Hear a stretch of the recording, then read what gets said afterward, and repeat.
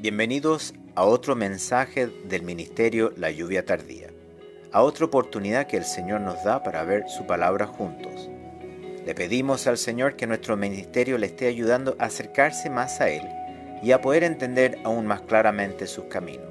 Si tiene alguna pregunta o sencillamente necesita oración, por favor escríbanos a través de nuestro sitio web www.layuviatardía.com. Nos gustaría mucho poder ayudar. También quisiéramos dejarles saber que nuestros mensajes de audio en español ahora están disponibles como podcast a través de iTunes. Búsquenos en la tienda de Apple iTunes bajo el nombre Ministerio La Lluvia Tardía y suscríbase. Oramos de que este nuevo servicio le hará más fácil mantenerse sintonizado con nosotros mientras escucha lo que el Señor comparte a través de nuestro ministerio. Y ahora dejamos con ustedes a la misionera Sara Mena para que comparta el mensaje de la palabra de Dios. Escuchemos lo que el Señor nos quiere decir.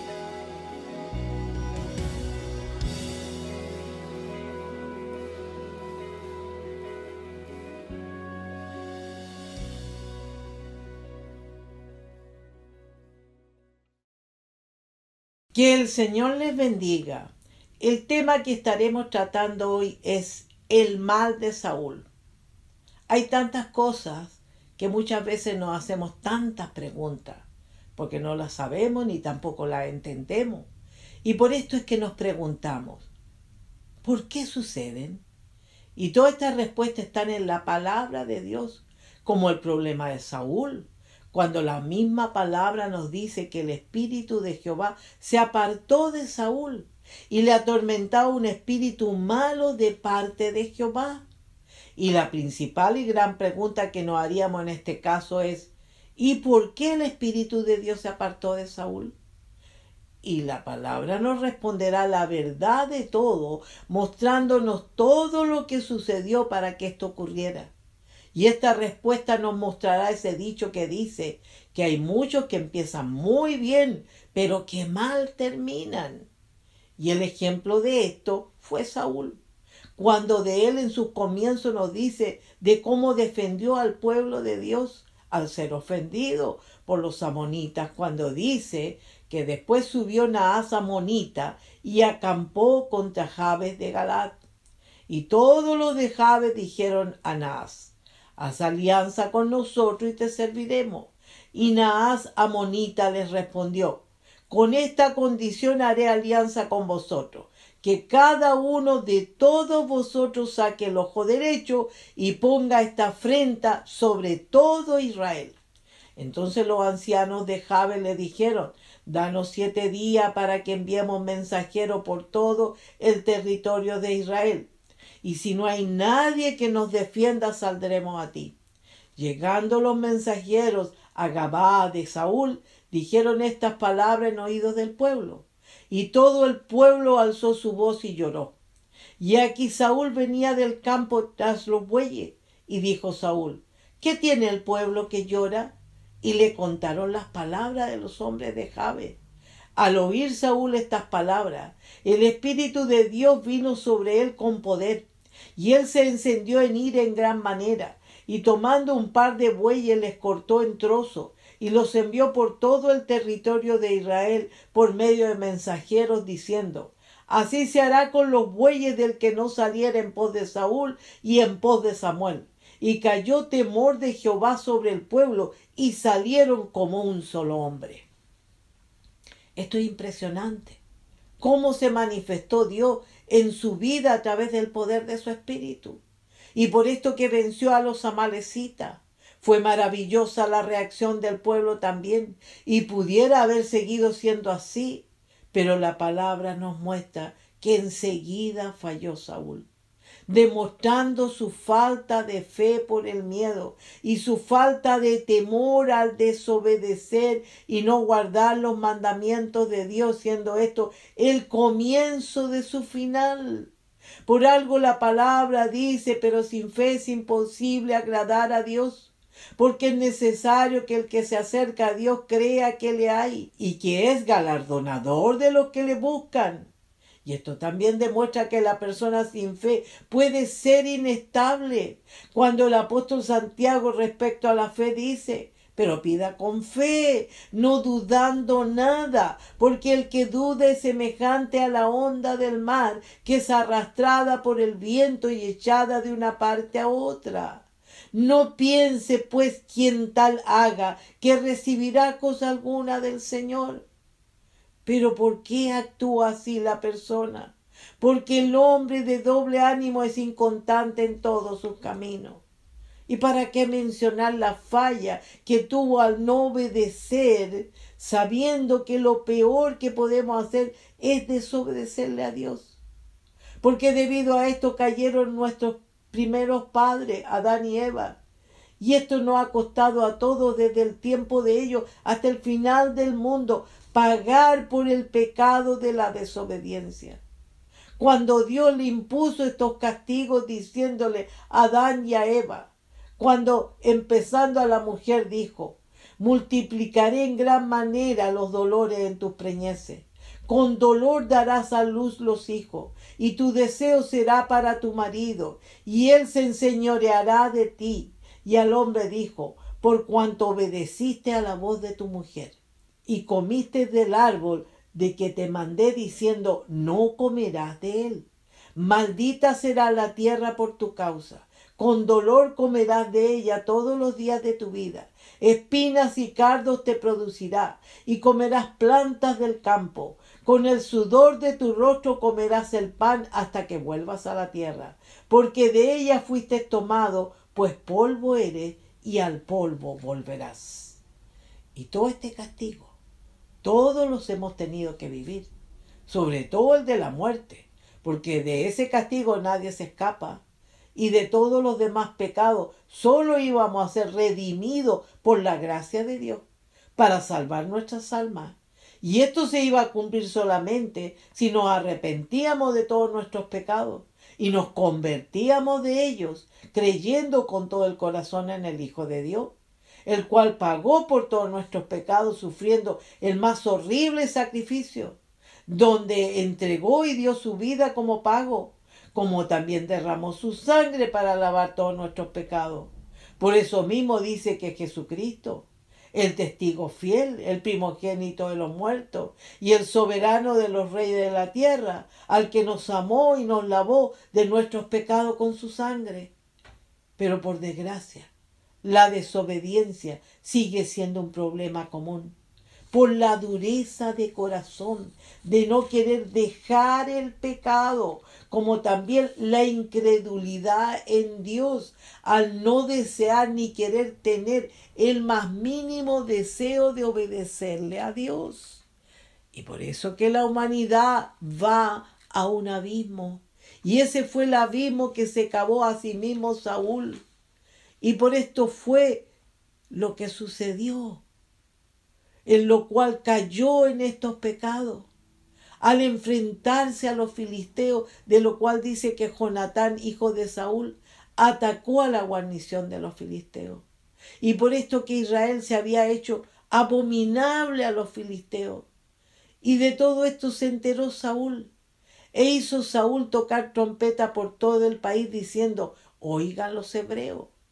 Y al enterarse el pueblo, se juntó el pueblo en pos de Saúl en Gilgal. Pero entonces los filisteos se juntaron para pelear contra Israel. 30,000 carros, 6,000 hombres de a caballo, y pueblo numeroso como la arena, que está a la orilla del mar. Y subieron y acamparon en Migmas, al oriente de Bet-Aven, cuando los hombres de Israel vieron que estaban en estrecho, porque el pueblo estaba en aprieto. Se escondieron en cuevas, en fosos, en peñascos, en roca y en cisternas. Y algunos de los hebreos pasaron el Jordán a la tierra de Gad y de Galaad. Y todo el pueblo iba tras él temblando. Y él esperó 7 días, conforme al plazo que Samuel había dicho. Pero Samuel no venía a Gilgal, y el pueblo se le desertaba. Y ahí es cuando Saúl pierde la fe y hace lo que nunca debiera haber hecho. Cuando dice que entonces dijo Saúl, traedme holocausto y ofrenda de paz. Y ofreció el holocausto, lo cual estaba permitido por Dios para que se lo pudiera ofrecer solamente a aquellos siervos en los cuales estaba su unción. Pero cuando él acababa de ofrecer el holocausto, he aquí Samuel que venía, y Saúl salió a recibirle para saludarle. Entonces Samuel dijo: ¿qué has hecho? Y Saúl respondió: porque vi que el pueblo se me desertaba, y que tú no venías dentro del plazo señalado, y que los filisteos estaban reunidos en Migmas. Me dije: ahora descenderán los filisteos contra mí a Gilgal. Y yo no he implorado el favor de Jehová. Me esforcé pues y ofrecí holocausto. Entonces Samuel dijo a Saúl: locamente has hecho. No guardaste el mandamiento de Jehová tu Dios, que él te ha ordenado. Pues ahora Jehová hubiera confirmado tu reino sobre Israel para siempre. Qué impresionante cómo Saúl perdió una gran bendición por el pecado. Después de esta triste caída y pérdida de Saúl por su pecado, si no hubiera sido por la fe de su hijo Jonatán, jamás hubieran ganado esa guerra, porque todo lo hizo solamente el Señor, porque ni siquiera armas tenía el ejército. Y Jonatán, por fe, al estar viviendo en esta situación tan difícil, dijo pues Jonatán a su paje de armas: ven, pasemos a la guarnición de estos incircuncisos. Quizás haga algo Jehová por nosotros, pues no es difícil para Jehová salvar con muchos o con pocos. Y su paje de armas le respondió: haz todo lo que tienes en tu corazón. Ve pues, aquí estoy contigo a tu voluntad. Dijo entonces Jonatán: vamos a pasar a esos hombres y nos mostraremos a ellos. Si nos dijeren así: esperad hasta que lleguemos a vosotros, entonces nos estaremos en nuestro lugar y no subiremos a ellos. Mas si nos dijeren así: subid a nosotros, entonces subiremos, porque Jehová los ha entregado en nuestra mano, y esto nos será por señal. Se mostraron pues ambos a la guarnición de los filisteos. Y los filisteos dijeron: he aquí los hebreos que salen de las cavernas donde se habían escondido. Y los hombres de la guarnición respondieron a Jonatán y a su paje de armas y dijeron: subid a nosotros y os haremos saber una cosa. Entonces Jonatán dijo a su paje de armas: sube tras mí, porque Jehová los ha entregado en manos de Israel. Y subió Jonatán trepando con sus manos y sus pies, y tras él su paje de armas. Y a los que caían delante de Jonatán, su paje de armas que iba tras él los mataba. Y fue esta primera matanza que hicieron Jonatán, su paje de armas, como 20 hombres, en el espacio de una media yugada de tierra. Y hubo pánico en el campamento y por el campo, y entre toda la gente de la guarnición, y los que habían ido a merodear también, ellos tuvieron pánico y la tierra tembló. Hubo pues gran consternación. Dios escuchó a Jonatán y quiso glorificarse con tan poco, porque el muchacho confió en la grandeza de su Dios. En cambio de Saúl, su padre, el Señor, esperaba un cambio, que hubiera fe en él y obediencia. Y por eso mismo que le siguió dando oportunidades cuando lo ayudó en esos otros enfrentamientos que tuvo con todos sus enemigos. Cuando de esto dice que después de haber tomado posesión del reinado de Israel, Saúl hizo guerra a todos sus enemigos en derredor, contra Moab, contra los hijos de Amón, contra Edom, contra los reyes de Soba y contra los filisteos, y a donde quiera que se volvía era vencedor. Y reunió un ejército y derrotó a Amalec y libró a Israel de manos de los que lo saqueaban. Pero llegó el día en que cayó en tentación, al envanecerse en sí mismo de todo lo que Dios había hecho a través de él, y le desobedece, sin pensar que esto iba a ser su perdición. Cuando después Samuel dijo a Saúl: Jehová me envió a que te ungiese por rey sobre su pueblo Israel. Ahora pues, está atento a las palabras de Jehová. Así ha dicho Jehová de los ejércitos. Yo castigaré lo que hizo Amalec a Israel al oponérsele en el camino cuando subía de Egipto. Ve pues y hiere a Amalec y destruye todo lo que tiene y no te apiades de él. Mata hombres, mujeres, niños y aun los de pecho, vacas, ovejas, camellos y asnos. Saúl pues convocó al pueblo y les pasó revista en Telaim, 200,000 de a pie y 10,000 hombres de Judá. Y viniendo Saúl a la ciudad de Amalec, puso emboscada en el valle. Y dijo Saúl a los ceneos: Idos, apartaos y salid de entre los de Amalec, para que no os destruya juntamente con ellos, porque vosotros mostrasteis misericordia a todos los hijos de Israel cuando subían de Egipto. Y se apartaron los ceneos de entre los hijos de Amalec. Y Saúl derrotó a los amalecitas desde Ávila hasta llegar a Sur, que está al oriente de Egipto, y tomó vivo a Agag, rey de Amalec. Pero a todo el pueblo mató a filo de espada. Y Saúl y el pueblo perdonaron a Agag y a lo mejor de las ovejas y del ganado mayor de los animales, engordado de los carneros y de todo lo bueno. Y no lo quisieron destruir, mas todo lo que era vil y despreciable destruyeron. Esto es algo bien complicado. Y esto ocurre cuando en los hombres prevalece más la opinión de ellos que lo que ha ordenado Dios. Cuando dice que Saúl y el pueblo perdonaron al rey de Amalec y a todo lo mejor del ganado y no los quisieron destruir, mas todo lo que era vil y despreciable destruyeron. Pero esta fue la opinión de ellos, pero no la de Dios. ¿Y por qué hicieron tal cosa Saúl y sus hombres? Porque encontraron sublime el hacerlo, exaltando su propia opinión. Cualquiera pudiera decir que no fue para tanto, pero por supuesto que fue gravísimo, porque pusieron más en alto su opinión y su decisión que la de Dios.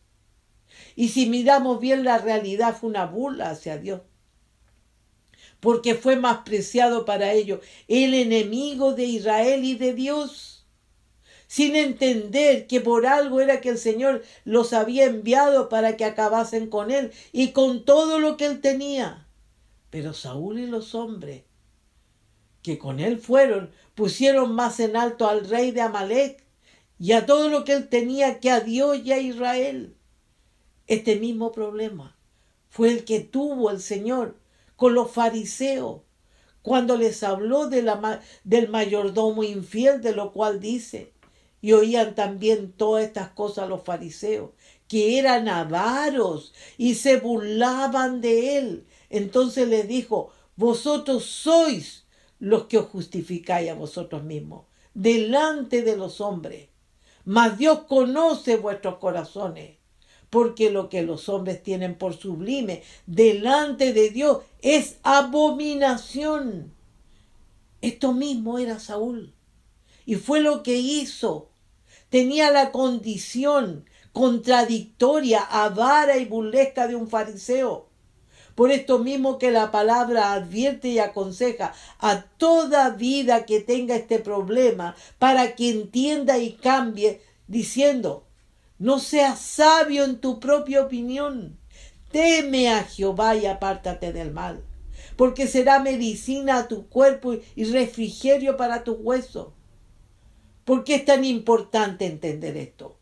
Porque si no se entiende es parte de necedad, de tontería ante Dios. Por eso dice que el camino del necio es derecho en su opinión, mas el que obedece al consejo es sabio. Por eso que Dios está atento a esto. ¿Para qué? Para pesar el corazón de los hombres. Por eso dice: todo camino del hombre es recto en su propia opinión, pero Jehová pesa los corazones. porque puede que haya más que necedad en ese corazón. Por eso mismo dice, hay generación limpia en su propia opinión, si bien no se ha limpiado de su inmundicia.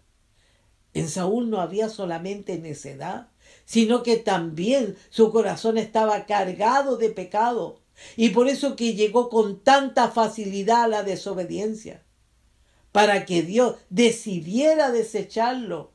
Y por eso vino palabra de Jehová a Samuel diciendo, me pesa haber puesto por rey a Saúl, porque se ha vuelto de en pos de mí, y no ha cumplido mis palabras. Y se apesumbró Samuel y clamó a Jehová toda aquella noche. Y dijo Samuel, aunque eras pequeño en tus propios ojos, ¿no has sido hecho jefe de las tribus de Israel y Jehová te ha ungido por rey sobre Israel?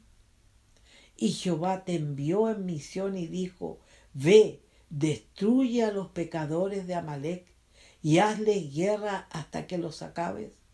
¿Por qué pues no has oído la voz de Jehová, sino que vuelto al botín has hecho lo malo ante los ojos de Jehová? Y Saúl respondió a Samuel, antes bien, he obedecido a la voz de Jehová, y fui a la misión que Jehová me envió, y he traído a Agag, rey de Amalec, y he destruido a los amalecitas. Mas el pueblo tomó del botín ovejas y vacas, las primicias del anatema, para ofrecer sacrificio a Jehová tu Dios en Gilgal. Y Samuel dijo, ¿se complace Jehová tanto en los holocaustos y víctimas como en que se obedezca a las palabras de Jehová? Ciertamente el obedecer es mejor que los sacrificios, y el prestar atención que la grosura de los carneros. Porque como pecado de adivinación es la rebelión, y como ídolos e idolatría la obstinación. Por tanto, tú desechaste la palabra de Jehová. Él también te ha desechado para que no seas rey. Entonces Saúl dijo a Samuel, yo he pecado, pues he quebrantado el mandamiento de Jehová y tus palabras, porque temía al pueblo y consentía a la voz de ellos. Perdona pues ahora mi pecado. Muchas veces ya no vale la pena el pedir perdón. Y por esto que fue ungido David, y Dios lo llenó de su poder, por lo cual pudo matar al gigante Goliat. También después se produjo el pacto de la hermandad en David y Jonatán. Y todo esto provocó más celos en Saúl, al punto que empieza a perseguir a David para matarlo. Y en toda esta persecución añade más pecado al matar a los sacerdotes de Nob, porque según él habían ayudado a David en su vida. Y en el desvarío de su persecución fue David el que tuvo 2 veces la oportunidad de matarlo y no lo hizo, por temor a su Dios, porque consideró que no debía tocar a un ungido de Dios. Y al saber esto, él se regresó a su lugar, pero después al final tuvo que enfrentar una cruenta guerra con los filisteos, en la cual en su afligimiento trató de pedirle ayuda a Dios. Y ahí pudo comprobar que ya Dios no quería nada con él. Y esto, en vez de quebrantarlo, lo hizo pecar más, al atreverse a consultar una divina, perdiendo el control del pecado, porque cuando en el ser humano no hay fe, empieza a caer en necedad, al punto que empieza a exaltar lo malo, todo lo que nos sirve. Y esto sucede porque ese corazón, por la falta de fe, empieza a saturarse de pecado y ya no hay temor hacia Dios. Esa fue la condición a la que llegó Saúl. Y este fue su gran problema hasta el final, cuando dice que los filisteos pues pelearon contra Israel, y los de Israel huyeron de los filisteos, y cayeron muertos en el monte de Gilboa, y siguieron los filisteos a Saúl y a sus hijos. Mataron a Jonatán, a Abinadab y a Malquías, hijo de Saúl. y arreció la batalla contra Saúl, y le alcanzaron los flecheros, y tuvo gran temor de ellos. Entonces dijo Saúl a su escudero: saca tu espada y traspásame con ella, para que no vengan estos incircuncisos y me traspasen y me escarnezcan. Mas su escudero no quería, porque tenía gran temor. Entonces tomó Saúl su propia espada y se echó sobre ella. Así murió Saúl en aquel día, juntamente con sus 3 hijos y su escudero y todos sus varones. ¿Se dan cuenta todo el daño que se hizo a sí mismo Saúl, como también a sus hijos y a su nación como autoridad? Y todo esto por su debilidad en la fe en Dios y en la falta de temor que no lo dejó obedecer. Y por todo esto hoy te digo, medita, reflexiona y pregúntate a ti mismo, ¿vale en algo la pena la incredulidad y dureza de corazón? Y nunca te olvides que así dijo el alto y sublime, el que habita la eternidad y cuyo nombre es el Santo. Yo habito en la altura y la santidad, y con el quebrantado y humilde de espíritu, para hacer vivir el espíritu de los humildes y para vivificar el corazón de los quebrantados. Amén. Que el Señor les bendiga.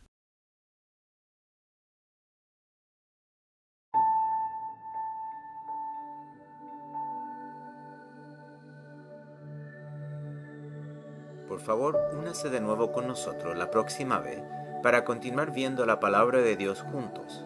Por favor, escríbanos a nuestro sitio web si tiene alguna pregunta o necesita oración. Nuestra dirección nuevamente es www.layuviatardía.com.